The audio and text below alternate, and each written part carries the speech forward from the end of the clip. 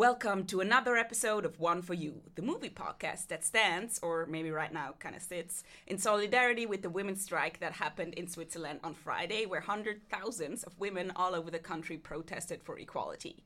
So today, because, the protesting is done, we'll instead be discussing two films about women who have to fight to be accepted as equals. Firstly, Katoey, I hope I pronounced this right, The Women We Are, which is a Swiss documentary that's in cinemas right now. And then we'll discuss our gem, Suffragette.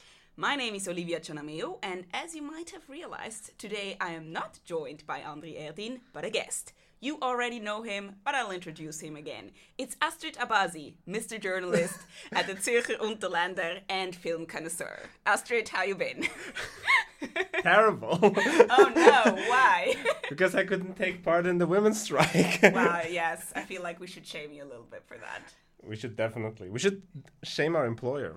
Yeah, I mean... Because we were not allowed to. But Astrid, it was a strike. Yeah, but... It was a strike. It's not about being allowed. That's the irony of it all. Yes. But we're so Swiss, we're like, may I go strike please? Yes. And we may not. And you were. So I went to the strike and I marched and shit and yay. So that was that. It's a thing that only happens like every 30 years or so. Last one happened 28 years ago. But it was cool. It was cool. Okay. Yeah, let's hope there are some consequences. Hardcore FOMOing right now. Yeah, there might not be another one. Like, what if we reach equality and then it's just like, well, that was the last women's strike and you just missed it. Imagine how terrible that would be. Like, all about you missing out. I never got another women's strike in my lifetime. Yes. Okay, so if you didn't go to the strike, like, did you at least have time to watch some movies? Like, anywhere in the last, I don't know, when were you here last time? Like, years and years ago, it feels? Like, when the last women's strike happened.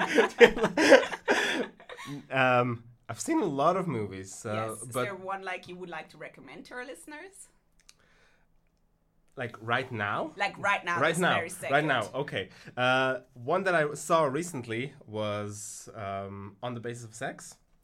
Wait, Astrid, did you think about would this fit today's theme? And you were like, that's what I'm gonna recommend. It's actually one of the recent new films that I saw. Damn it! Come on! I'm trying to give you credit for this, and you're just like, no. No, I just. Maybe it's subconsciously. Yeah, it was like something in the air. Was the only movie that I saw recently that I remembered. No, I saw On the Basis of Sex. It's about Supreme Court Justice Ruth Bader Ginsburg, played by Felicity Jones, and it was very, very interesting. It was very interesting. It's especially compared to Suffragette that we're going to talk about later. It's a little bit cheesy in a sense, a little bit corny, but I thought that at that time it was the right amount of corny and cheesiness that I just needed, what felt empowering, even though it is based on a very recent real story, obviously, because she's still alive, knock on wood. Yes. It felt very, to a degree, felt fictionalized. It felt a little bit saccharine in a sense, that as if, I'm not super familiar with her life, but it felt a little bit toned down. Mm-hmm.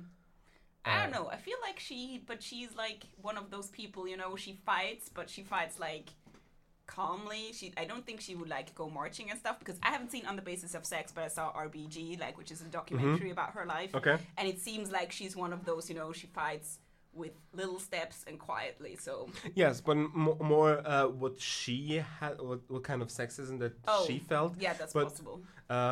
Maybe it's sort of also... Maybe that's needed. As I said, we're going to talk about Suffragette later, which obviously was way more terrible in the film, also in the in actual real life history. But what she experienced felt almost like the movie almost made it look not as bad. Yeah. But I mean, I know it was written by her nephew, but he's still a guy, so sometimes maybe, they're like, but directed by a woman, so it's true. But you can only work with what you got. But anyway, but I liked it. You liked it. Good. Overall, I liked it. Like I said, I haven't seen it, but she's a cool woman. She so is. I saw something that doesn't really fit with this theme, and I know I was like, I'm looking forward to this. It's John Wick Chapter 3, Parabellum, which I think, just for the title, you gotta see it. But anyway, so now I finally saw it, and it was like, it looks pretty in some cases, and like, the neon city and these absurdities where you have him like on a horse fighting with a gun, and then he's on a motorbike fighting with a sword, and all of these absurdities, and it's like, that is like fun, but I get super bored with these action scenes because they are like, there's absolutely no purpose to them. I mean, in most action films, there's like no purpose to them. But in this series, I feel like it's just like, it's really just like, oh, action is happening. I mean, he's not a quippy protagonist. He's not fun. I don't even think he's a very, I don't know. I don't root for him as a protagonist, John Wick. But I don't think you're meant to. No, I know. But then there's no... Then why even are the action scenes? I know, for us to look at, but it gets boring, and I think about other things.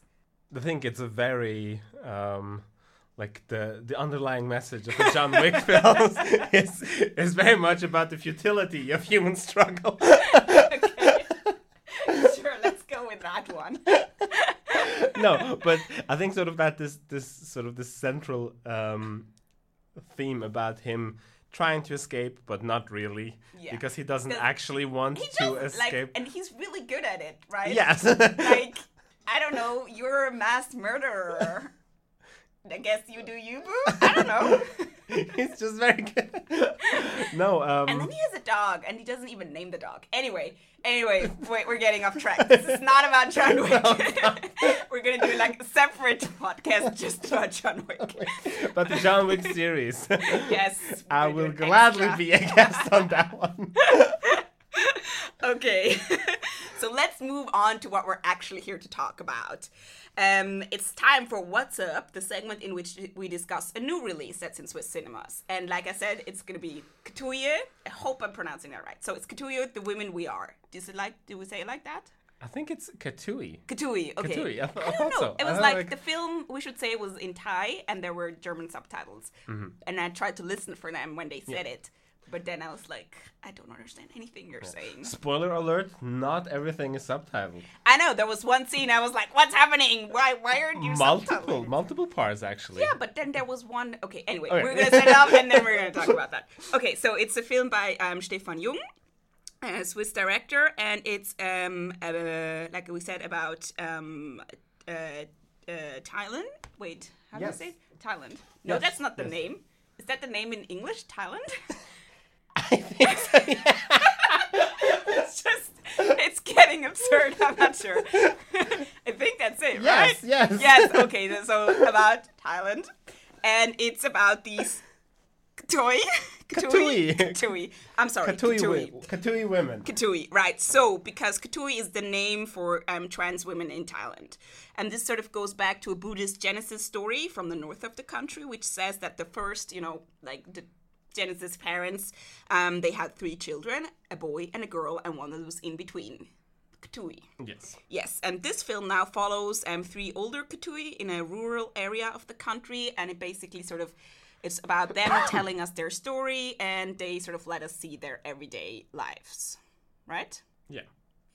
So we have 3 protagonists, one would say. Mm-hmm. And I think this is one of the weaknesses already of the film. Maybe it doesn't introduce, it doesn't give us names. I had to look that up later. Mm-hmm. So I hope, and I'm going to mispronounce those. So it's like 3 women. We have Perak, I guess, who's a farmer, Krumao, who's a teacher, and Pepet, who's a beautician. Mm-hmm. So they... and I'm also not sure, but I think they live in the same, village or town, right? I think at least similar region, yeah. Again, there's not a lot of context to the thing. No.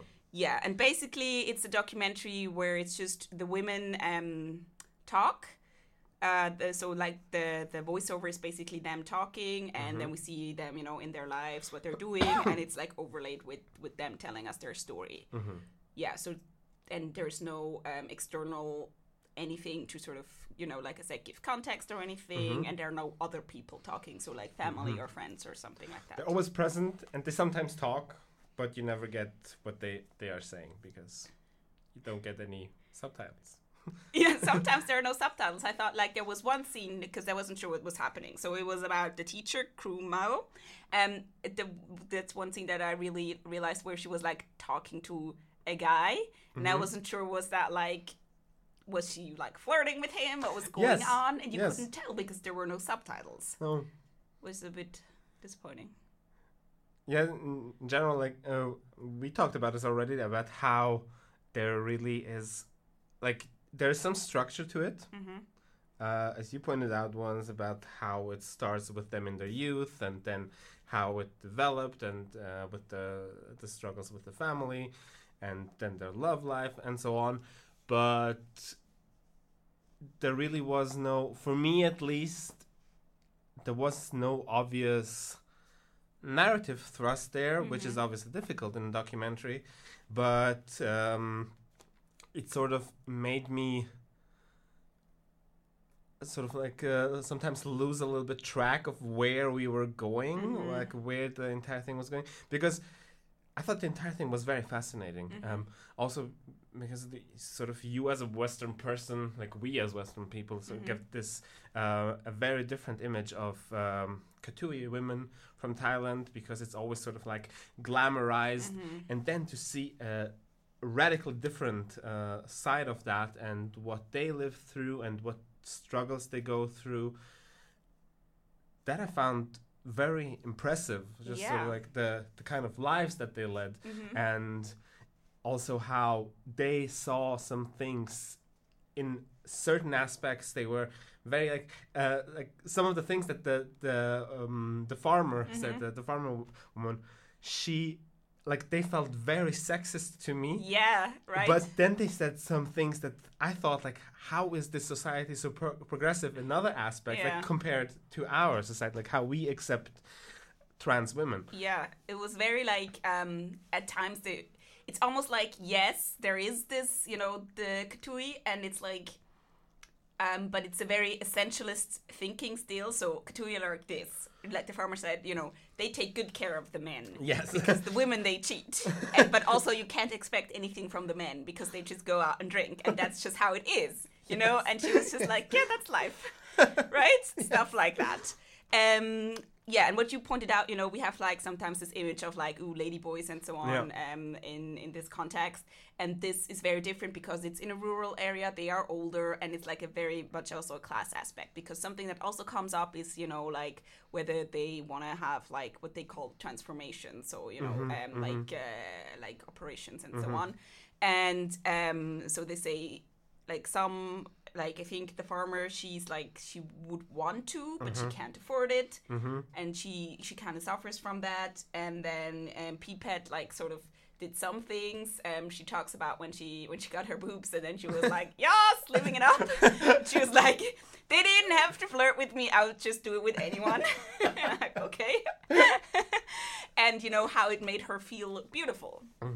And how that was important, but now it's not so important to her anymore because she was like in an accident, and it sort of fucked up her face, but she got her face fixed. I mean, I would never have guessed that something happened to her face. I actually thought it because Really? sometimes you can see a little bit of the scars on the underside. Okay, like otherwise I wouldn't have guessed it, but at one point I thought this looks very familiar to what I've seen on some other person. Then I thought maybe, but entire exterior. And then the Krumao, the teacher, she's like, some people get really obsessed with it, and she talks about like, how she got her mother didn't love her so much because she didn't give her anything from her, but her dad loved her so much, he gave her everything.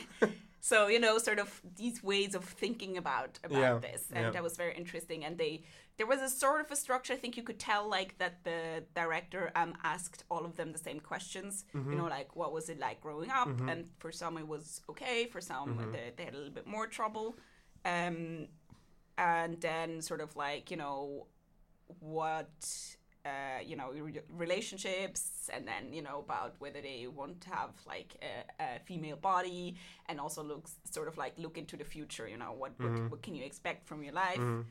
Yeah, so it was interesting, but I feel like the film could have done more to tell the story. Yes. Right? I think it's just you always get these small pockets of information. It's sort of like you get a look into one aspect of their life, and like one of the most fascinating things I found about the beautician, when because she talks a lot about the exterior and what it means to appear as a woman and everything, and obviously she is there actually like making all these other Katoeys or women, I'm not even sure, because you don't get that context, but it's sort of sometimes it's implied, to make them prettier, and how it's sort of like how that is such a huge aspect of it. And then you see her, and she doesn't really care anymore. No, she's like, whatevs. For her, it's just like making other people, like that is sort of her expression of her, I guess, femininity. Yeah, in a way, yeah. And it's also very interesting because then the way, so she sort of makes models beautiful, but then it's also this very artificial femininity, right? Because they like powder the entire body, they put on huge wigs and the makeup, and then like the shoes, right? There's like these epic heels, and then because they put like saran wrap around it, and it's this very artificial femininity, and I thought that was quite interesting. Yeah, and I mean, I think the film's like 76 minutes long or something, and I think for a film that lacks in structure, that's probably long enough. Yeah. Right. Yeah. I think it could have been slightly shorter with what it did, but otherwise I enjoyed it. Just sort of like this thing of the director, or like because there's no narrator, it's just sort of the director really steps back and just lets those three women talk, and this is like nobody else. If you are, unless you know Thai, you don't get what is happening around them at all. Like, well, from the dialogue, from from them talking, because there's no dialogue. No. Yeah. But that was an interesting stylistic choice. Yeah. So I think that's one for me. Maybe I think people go and see it because like you will learn something new. Definitely. And it's like the type of film that we want to support. I don't know. It's like a small film. So yeah. No, it's I also enjoyed that a lot, but with reservations in some aspects. But I think it's a worthwhile film to as an experience, and just sort of as a learning experience, not necessarily as entertainment. Yes, it's like this. That's always what you have with documentaries, like, right? Yes, the story might be super interesting and like a worthwhile story to tell, but maybe the film as such doesn't really take advantage, for instance, of the fact that it's a medium film. Yeah. Okay, then we're going to move on to our gem session where we discuss an older film. As always, there will be spoilers, so if you haven't seen Suffragette, like, I don't know, if you don't care about spoilers, if you're one of those people, no judgment, yes, judgment. Then just listen. I feel very judged right now. Otherwise, go see it and come back. So you brought this to us, Astrid. You want to introduce it? Yes. Without taking any notes whatsoever. No. I picked Suffragette. It is a 2015 film written by Abby Morgan and directed by Sarah Gavran. It's a British film starring Carey Mulligan and Ben Whishaw with the worst mustache. No, more to that later. No, it's about basically the suffragette movement, the women of that time, and the struggles they go through to get the women's vote. It's like... We won't spoil whether women... Do they get the vote? I don't know. Nobody knows. No. But, yes, it's, as I mentioned before, like, On the Basis of Sex was very saccharine, very toned down, what I felt, or like, it, whereas this really shows, throws the horrors of sexism in your face. Obviously at different times and everything, but you get so much like the times, by the way, is 1912. Like slightly more than 100 years ago. So wow. And no, but you get all the physical abuse, the sexual abuse, the political abuse, and it just gets worse as the movie goes on, and it just the more you watch it, the more it sort of leaves a very strong impression on you. Like it's sort of like the more you watch it, the more you hate the man in the film. Yes. So it's like this, to situate it a little bit, it's like 1912, and it's the suffragettes have been fighting for the vote for a long time, and they're not getting it. So Emmeline Pankhurst, who's like this legendary suffragette, and is played by Meryl Streep in the film, she's like calling for civil disobedience. Like, no more, we want deeds, not words, right? And then shit gets real. They get very radical. Yeah. And sort of the film follows Maud, who's played by Carey Mulligan. She's like a working woman. She works in a laundry. And she has a child and a husband. And, you know, she's at the beginning, she's just like, no, that doesn't really interest me. What does this have to do with me? But, you know, then she sort of, the parliament is sort of like gathering voices from women, you know, to see if, you know, should they get the vote or not. And then she has to step in for a friend who can't do it because she was beaten up by her husband. And then she tells her story as a woman who works in a laundry, which is back-breaking work, and they get scolded and they get ill and everything. And they work more than the men, and they get paid less, you know, and then she gets home and she still has to take care of the household and everything. So she realizes that maybe she also could profit from this, because you know, her workplace is also pretty terrible. Like the guy who runs it, he harasses all the women and like 12-year-old girls and so on. Yeah, I think it's pretty very heavily implied that he sexually abuses them. So also probably Maud, because she worked there from when she was like 12 or something, or even earlier. I mean, there's a point in the film that makes it very not explicit, but you know that he did something to her when she was younger. Exactly. And but she like gradually gets more and more radicalized. She gets thrown into these situations where she realizes that how she is restricted in her life, and the moment they try to fight for more rights, they get beaten down. Which literally. Right. That's the scene where they wait for Lloyd George, because he's the one who gathered. He's not prime minister then. He gathered all of their voices, and then he's like, "Yeah, but you're not getting the vote." So they're protesting, and then they get like beaten down by the police, right? Yeah. And the sort of also the most interesting aspect that I found was how it's most interesting aspect is sort of it works really well how the political struggle is then tied into Maud's personal struggles with her troubles at home, because her husband doesn't like her being a suffragette at all, and he tears their boy George from her. Like, he doesn't let her see him anymore. Yeah, kicks her out. Yeah.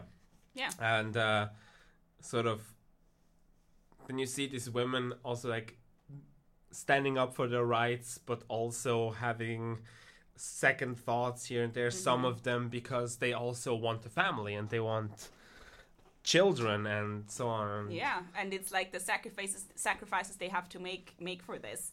And it's really this, you know, this dictum of like the women's or like a feminist I don't know, theory or whatever. It was like the private is political, and we really, because you see the consequences of this. And you know, when she becomes a suffragette, she sort of becomes outcast in her neighborhood and at work and so on, because people don't want to get, you know, don't want to associate with her and so on.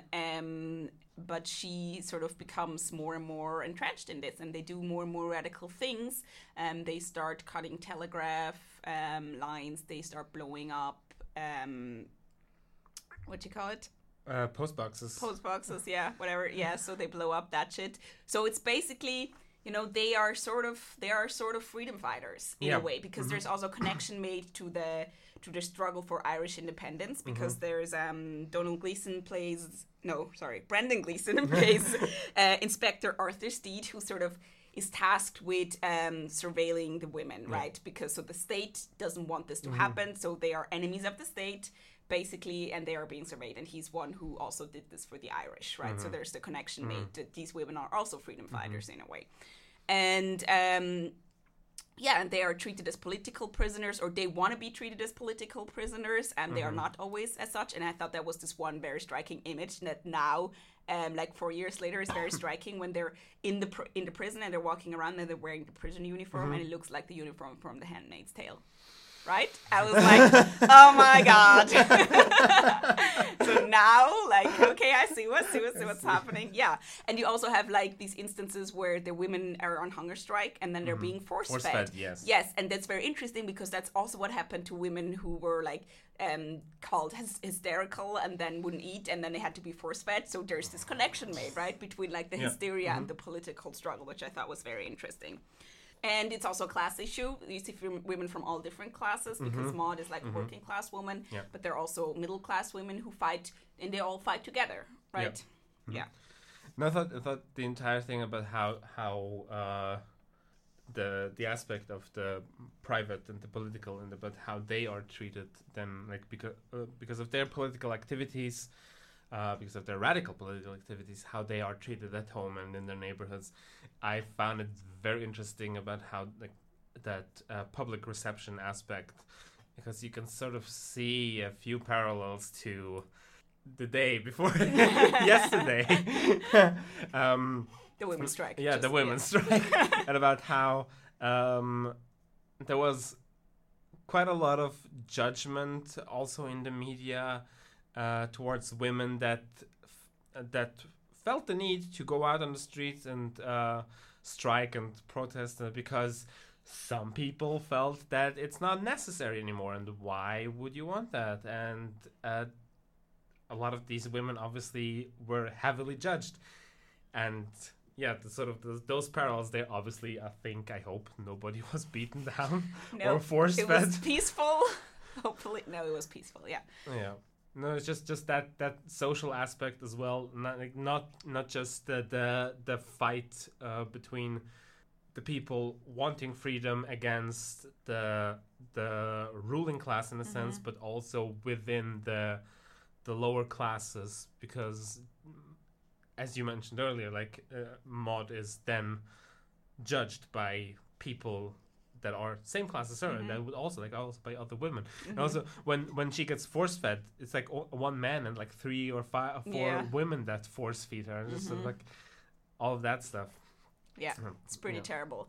And it's also about a question of like, how do you get the message across? Because the problem they have is like that the media is sort of in cahoots with the state, and they don't really talk about what happened. Like they blow up Lloyd George's holiday home, and there's like one little paragraph about it. So they're thinking about like, how can we reach the maximum number of people? So what they do is like, there's a horse race and the king is going to be there. So they think, and cameras. So they think like, we're going to go there and, unfurl our banner and be like, yay.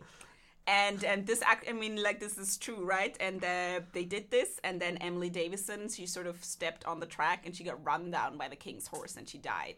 And that was really, that actually happened. And it was like one of those things that really galvanized the movement again, because then also her funeral was a public funeral and there were thousands of people lining the streets and so on.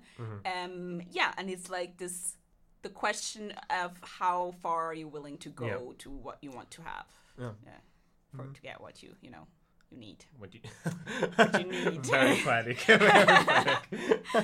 Yeah. Now it reminded me of one of the conversations that Maud has with the Brendan Gleeson character, when she points out that this is the only way that they can fight, because they won't allow any other way, and just sort of makes you think, if you apply the same thinking to today, where that would lead you. Well. But I thought, like you said, you said a little longer you watched the film, the more you got, the angrier you got. Yeah. And I think this is also a film that it gets you. At the beginning, I was like, yeah, it's just a period drama and so on. Yeah. And not that I don't like period dramas, but there are certain like conventions and so on. Yes, And I was like, a okay. formula. Yeah, and then it gets really emotional, and I was like, I had like tears in my eyes sometimes because I was like, it's so frustrating. I mean, Carey Mulligan was fantastic. I also loved Helena Bonham Carter in a role in a non-Tim Burton movie. Yeah, she's like an apothecary, right? Yes. And she's also one of those women who's very involved. Yes. So I guess, do you want to like talk about the mustache? The mustache. It's just Ben Whishaw again in the film with a mustache. And it's just, I cannot take it serious. No, because I hadn't seen Suffragette in a while. Like I had back when I saw it the first time, I didn't finish it. Wait, you didn't finish it? Yeah, it was like life gets in the way. Wow. Okay. And then I finished it now, and I just had forgotten about Ben Whishaw and his mustache. And he recently had one in Mary Poppins Returns too. Yeah. It's just... Wait, that's the same time, isn't it? It's also the Suffragette. Yeah, I think... Maybe he was like, I'm gonna be in that other movie as well, just not shave and just be like... He just wants to keep his mustache. He wants to keep his mustache. So only Suffragette times movies for him from now on. Okay. No, but he was fine. Like he doesn't get a lot of screen time, but I think... no, my heart weeps for him. No, sorry.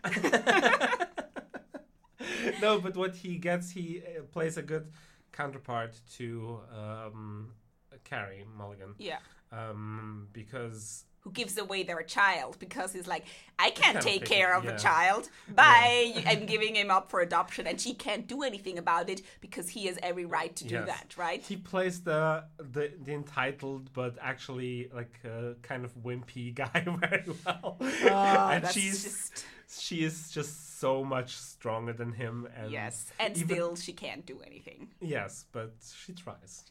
And that is worth it. But it's ultimately futile. I mean, she doesn't get her son back. No, but... Yeah, I'm just saying, like, it's like, it's not a happy end and so on. It's like, it tells us, like, I think because then sort of like World War I interfered and they were like, okay, we're not gonna bomb stuff while we're at war.